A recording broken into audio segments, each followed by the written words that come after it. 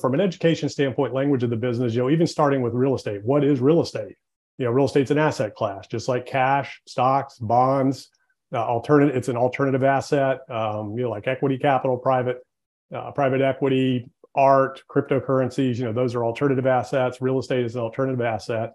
A lot of people call different types of properties in real estate classes of real estate, and that's not accurate. So real estate is an asset class. Within that asset class of real estate, there are types, and there are basically four main types: residential, commercial, you'll have land, industrial, and then there's special use types that are like schools and public properties, parks, things like that.